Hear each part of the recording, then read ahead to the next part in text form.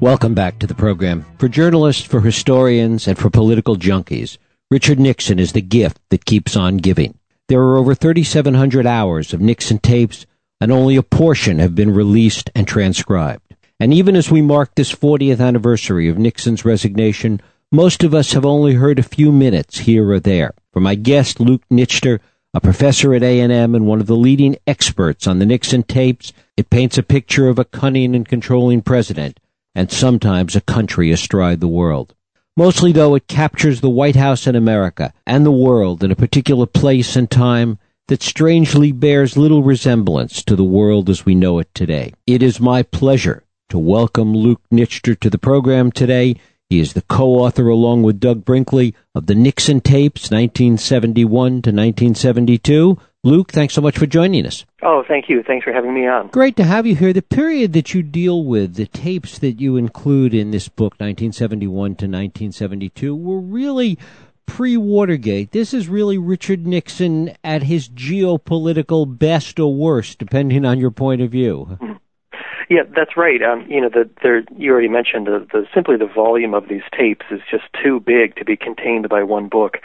So we're going to save 73 and Watergate and everything else for a second book. But so here you get kind of a more pure look at how was the Nixon White House? How did it run day to day? Really before the crisis, we say before the fall, before Richard Nixon knew that he was under investigation. And yet, as we watch Nixon talk about the world, the cunning, the way he talks about foreign leaders, even the way he talks about some of the domestic issues that come up, you do get insight in so many ways to the things that ultimately led to his downfall. You do. This is, for many people, it's going to be a different look at Richard Nixon. I think there will be some aspects, certainly of the way he speaks and the language he uses that are similar to us. But one of the important things about this book is that, and I did not know this when I started this work about a decade ago, but I do now, is that all of the Watergate material and what became later known as abuse of government power material is only about 5 to 7% of the tapes. 5 to 7%. So just 5 to 7% has created almost 100% of our impression about Nixon and his presidency. So this first volume, we kind of go in a different direction and focus on the other 95%. Talk a little bit about the Nixon-Kissinger relationship, because there is a sense so often that Kissinger is kowtowing to Nixon. I mean, Nixon will turn to him after sort of a soliloquy about something and say, "Isn't that right, Henry?" And things like that happen so often. Yeah, the Nixon-Kissinger relationship is obviously a complex one, and Nixon is someone you think, probably didn't have a lot of close friends. I think probably B.B. Rebozo and a couple of others. Nixon was a person who was surrounded often with lots of assistants, but surrounded very few times with actual friends. I can't imagine Nixon being social or friendly with many of them had they not been brought into the same circumstances in the White House. So it is a complex relationship, and sometimes you hear Nixon complaining about Kissinger, sometimes about his Jewishness when he's running foreign policy, especially in the Middle East. So it is a very complex relationship. At times they detested each other, and at times they desperately needed each other. Talk a little bit about your impression of Nixon's decision-making process, because we have this public impression of Nixon being very organized, very thorough, very deliberate, and yet these tapes reveal a certain seat-of-the-pants quality to Nixon. Nixon, it really depends on the particular subject he's discussing or making decisions about. Whether you like Nixon or not, whether you agree with his policies or not, it is a fairly unique way that he set up his presidency. He came into the Oval Office in 1969, basically deciding he was going to focus most of his time on a handful of issues.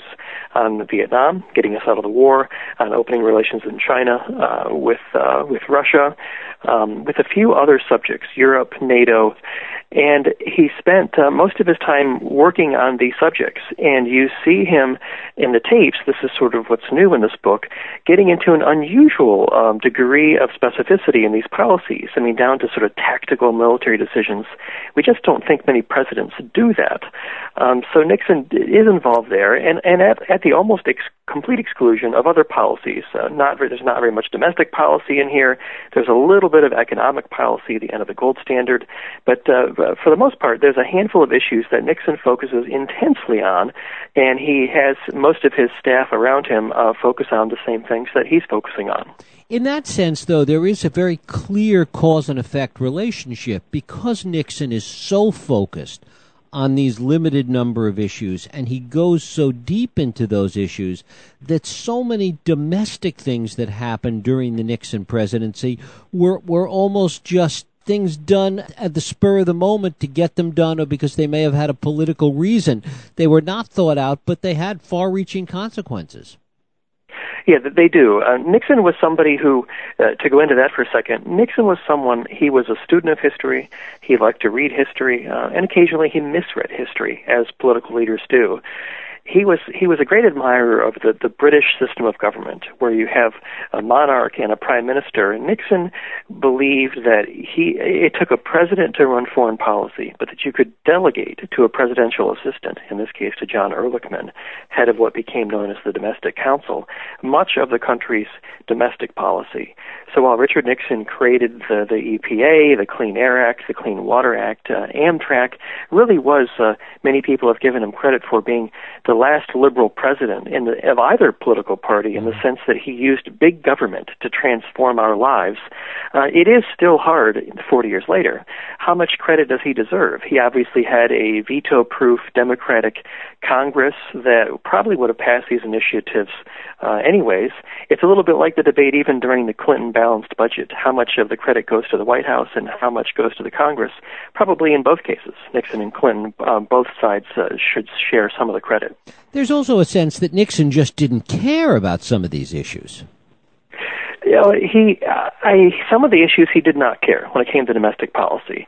But this was also he's one of the only presidents we've ever elected to have served in the House, the Senate, as vice president, and as president. So he had served in all sort of four federal capacities as president. And we've only done that a few times in our country's history. So I think whether he was passionate about certain domestic issues, obviously he had a pretty good background in them, because as a member of the House and the Senate, he didn't have a whole lot of foreign policy experience until he became vice president. In your sense, and you've listened to so much of this, so many of these tapes, in listening to the tapes of this period, particularly as it relates to foreign policy, the Cold War, the opening of China, the Middle East, what were some of the new ideas, the new things that you and Doug Brinkley came away with in understanding Nixon?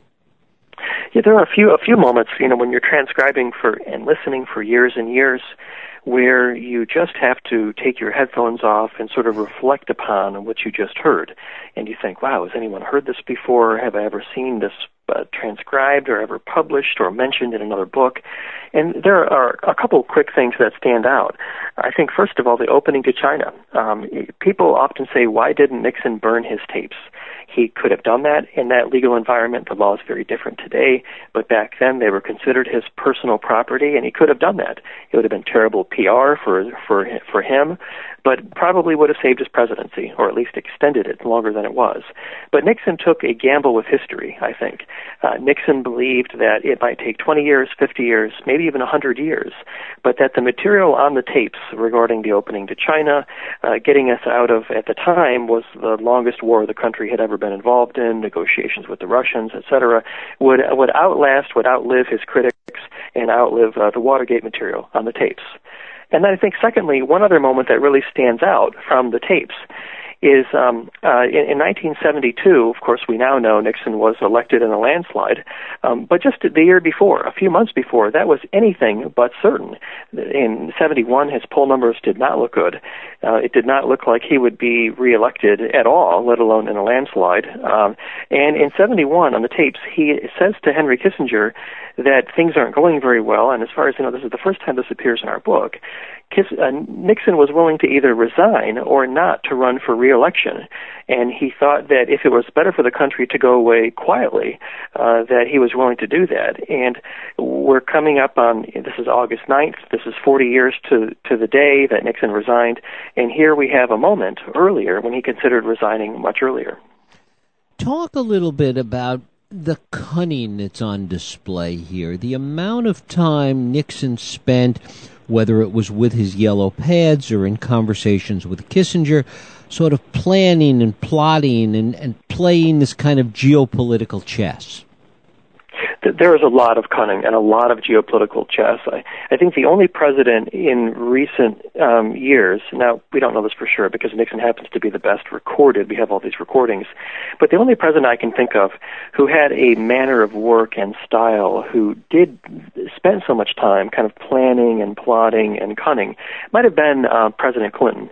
I think President Nixon spent a lot of time, a deeply intellectual person, certainly with plenty of flaws, but liked to spend a lot of time making a lot of notes to himself, sort of keeping him on point, keeping him on message, delegating assignments to staff, getting very deeply involved in the details of certain policies. So the tapes, this is one of the things that make the tapes very interesting, is it's not just a cabinet meeting and then a meeting and then another meeting and then another meeting. There's a lot of time in between these meetings where Nixon is really freewheeling with his chief of staff, Bob Haldeman, with Henry Kissinger. They're planning, they're thinking what if, they're sort of daydreaming about what could be in terms of policy. So there's an enormous amount of candid material here, all the more so because Nixon knew the recording system existed and most of his inner circle did not. So most of the people you hear on the tapes and read in the book did not know they were being recorded at the time they were speaking. And even Nixon, you get the sense sometimes, forgot that he was being recorded. I think that's probably right. There have been a few people who, over the years, including Henry Kissinger in his memoirs, who privately wondered, is this really a fair way to study history? One person knows he's being recorded, and the others do not. But what you actually see on the tapes is different. Very few times is the taping system discussed. There's never a time where Nixon says, oh, well, we got that guy taped. We're going to use that against him. And in fact, what you see is the opposite over time. There are a couple of conversations where Nixon and Haldeman talk about, because the taping system started small. It started in a couple of locations, and Nixon liked it so much that he added more locations on over a couple of years. There are a couple of locations where Nixon says, well, gee, I wish we would have gotten this location taped. And I think to myself, that location is taped. I've been listening to those tapes. They seem to forget which locations are being taped, which locations are not being taped. So it's obvious to me that once the system was installed and started running, they kind of just forgot about it and let the Secret Service run it and change the tapes, and everything went into the file. Talk a little bit about Nixon's vision of the world. I mean, in many ways, as you listen to this, as you read the transcripts of these tapes, it is so fundamentally different from the world that we live in today. There are many differences. I mean, it was 40 years ago, it was the Cold War, and in the classroom here at Texas A&M Central Texas, I teach 18, 20-year-olds, 22-year-olds, and who not only for them, Richard Nixon is ancient history. The Cold War is ancient history, and many of them barely have a living memory of 9/11, and that's how recent this is for the younger generation. But I think there are important lessons here, even 40 years later, for policymakers today, and maybe there's someone in the White House or in Washington paying attention. For example, the relationship with China. I think the jury is still out on whether this is good, whether this is bad for the United States as much today as it was then. It's a very complex relationship. And I think, secondly, a very contemporary issue today is, Richard Nixon learned the hard way. He did not plan on opening relations with China first. He first sought better relations with Russia, had a very difficult leader at the time, said a lot of things publicly, threatened its neighbors, and you think it looks a little bit like Russia today. And Richard Nixon learned the hard way that when you're having difficulty in negotiations with the Russians, why not reach out to their large neighbor to the east, China? And when you improve relations with China, there's some effective leverage that you can use against Russia. And so maybe this is a lesson today that it's time to lean a little closer to China, learn the lessons of Nixon if you want to see improvements in relations with Russia. Yet looking at the world at that time, the world is so much more siloed than it is today. I mean, even beyond the Cold War and kind of the bilateral way in which the world was viewed, the fact of the matter is that everything was just more compartmentalized at that time. The world certainly seems a lot simpler then. I mean, today, power and threats and terrorism are much more diffuse. I mean, then you had two political parties, Republicans and Democrats, who had much more ideological overlap. There was a lot more bipartisanship in Washington, and in part it's because both parties knew and understood that the main threat came from the Soviet Union. Today, threats to this nation come from all over, from our borders, through foreign policy, through nuclear weapons, through terrorism, and the world is just more diffuse today. It's much more complex today, and I think the threats to our nation are much less sort of tangible and less clear to us today. It's interesting to look for the through lines that run from the actions that Nixon took, obviously the ending of the war in Vietnam and the opening with China, relations with Russia, to see the through lines that run through some of the issues today and the influence that Nixon's actions 40 plus years ago, have had on the way the world has evolved to today. It has. I think Nixon he in many ways was very poorly suited to be a president, but he was very well suited to be a master of foreign policy. One wonders, had he been a sort of Secretary of State or a National Security Advisor instead of president, whether that would have been a better fit for his talents and also his personality. I think Nixon just has a certain mind that has a talent and uncanny ability to read the world. I think it's why Bill Clinton, early in his presidency, Nixon had already passed 80 years of age in 93 and before he died in 94, was consulting with a Democratic President, Bill Clinton, on the collapse of the Soviet Union, a transition to a democratic Russia under Yeltsin, consulting with him on China, not just in the 70s, but in the 90s, and I think even today, Nixon just has a mind that has an ability to read the world, and it's a rare talent that politicians have. And you see an element of exactly what you're talking about when you look at Clinton's eulogy at the Nixon funeral. Yeah, Bill Clinton said during the funeral, and I'm paraphrasing, let the time end when we judge Richard Nixon on anything but his complete legacy. And I think, well, first of all, I think only Bill Clinton, of course, is hoping someone says that about him as well one day. But I think what this book does, this is not a book, this book and our next volume that's for Nixon or against Nixon. As we say, it's unedited, it's unfiltered, it's unvarnished. We want to put the record out there because it's been obscured for so many years and let people come to their own conclusions. But I say, give Nixon credit where he's due credit, and let's criticize where we think criticism is due as well. One of the things that is so fascinating about this is the way in which new information and new insights and new understanding of all of this keeps emerging from these tapes. As I said in the introduction, in many ways, these tapes and Richard Nixon is the gift that keeps on giving.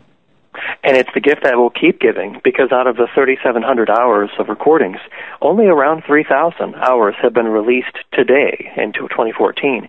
So we have these 700 or 800 hours, which have a variety of restrictions across them, some for national security, some for privacy of a living person who could have been mentioned or part of a conversation. Some of it are materials that every former president has a right to object to, privacy of the president, of the first family, and there are some political sort of gray areas there.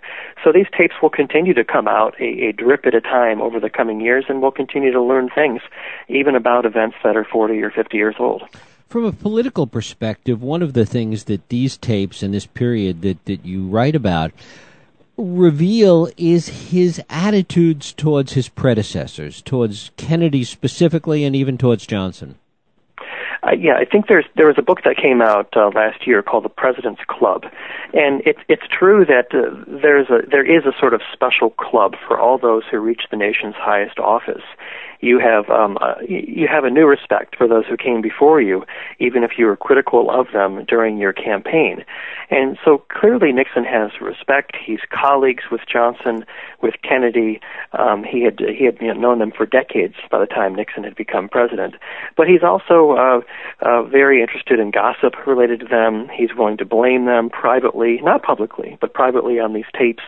And for example, the Kennedys, I think it's really a mixture of admiration and disgust that he has towards Jack Kennedy and Ted Kennedy, and he's particularly interested in Ted Kennedy's whereabouts, his sex life, his social activities. So all this is on the tapes, as well as the substantive policy-making decisions. One of the things that comes together in listening to these tapes is this strange nexus with Nixon between policy and character, and the way in which one shapes the other, and vice versa. Talk a little bit about that, Luke. Yeah, I think it was Ronald Reagan who had much more of an emphasis on sort of character as king.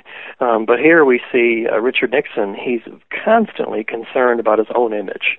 On the one hand, he's disappointed that, in his view, the Kennedys had so effortlessly gotten out this image of Camelot that had pervaded politics, not just Jack Kennedy, but also Bobby Kennedy and Ted Kennedy, and it's an image that lives on today.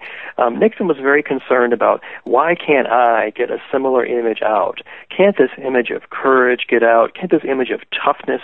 After all, he was negotiating with our arch enemies during the Cold War, the Chinese, the North Vietnamese, with the Russians, and why couldn't a little bit more of that get out? After all, he thought privately, my predecessors certainly didn't have the nerve or the courage to negotiate with these enemies. So Nixon was concerned about his own image personally for a domestic audience and for an international audience, and he was concerned very much as the nation was in almost full retreat out of Southeast Asia. He was also concerned about the nation of the image and the image that we projected abroad to both our allies and our enemies in terms of the U.S. maintaining its position of superiority and strength in the world. It's interesting that those two things relate as you talk about his attitude towards his predecessors and how he envisioned projecting America's image, that they both had to do with this sense of image, of projection, whether it was Nixon, how he saw himself, how he wanted to project himself, or how he saw the country wanting to project himself, that he was very, very caught up in this at really a critical time in the way image and media and perception was changing in the world. Yeah, he was, and I think ultimately, hearing enough of these tapes, you realize that he was never going to achieve what he wanted to regarding his image, because we have to remember this was one of the most secretive White Houses in our nation's history. Now, I think over time the opposite effect will have happened because of these tapes and the number of people studying and listening. We don't have recordings like this for any other presidency in the history of the nation. And so ironically, the Nixon presidency will over time become the most transparent and the most studied. But it's because we didn't know that then when these recordings are being made.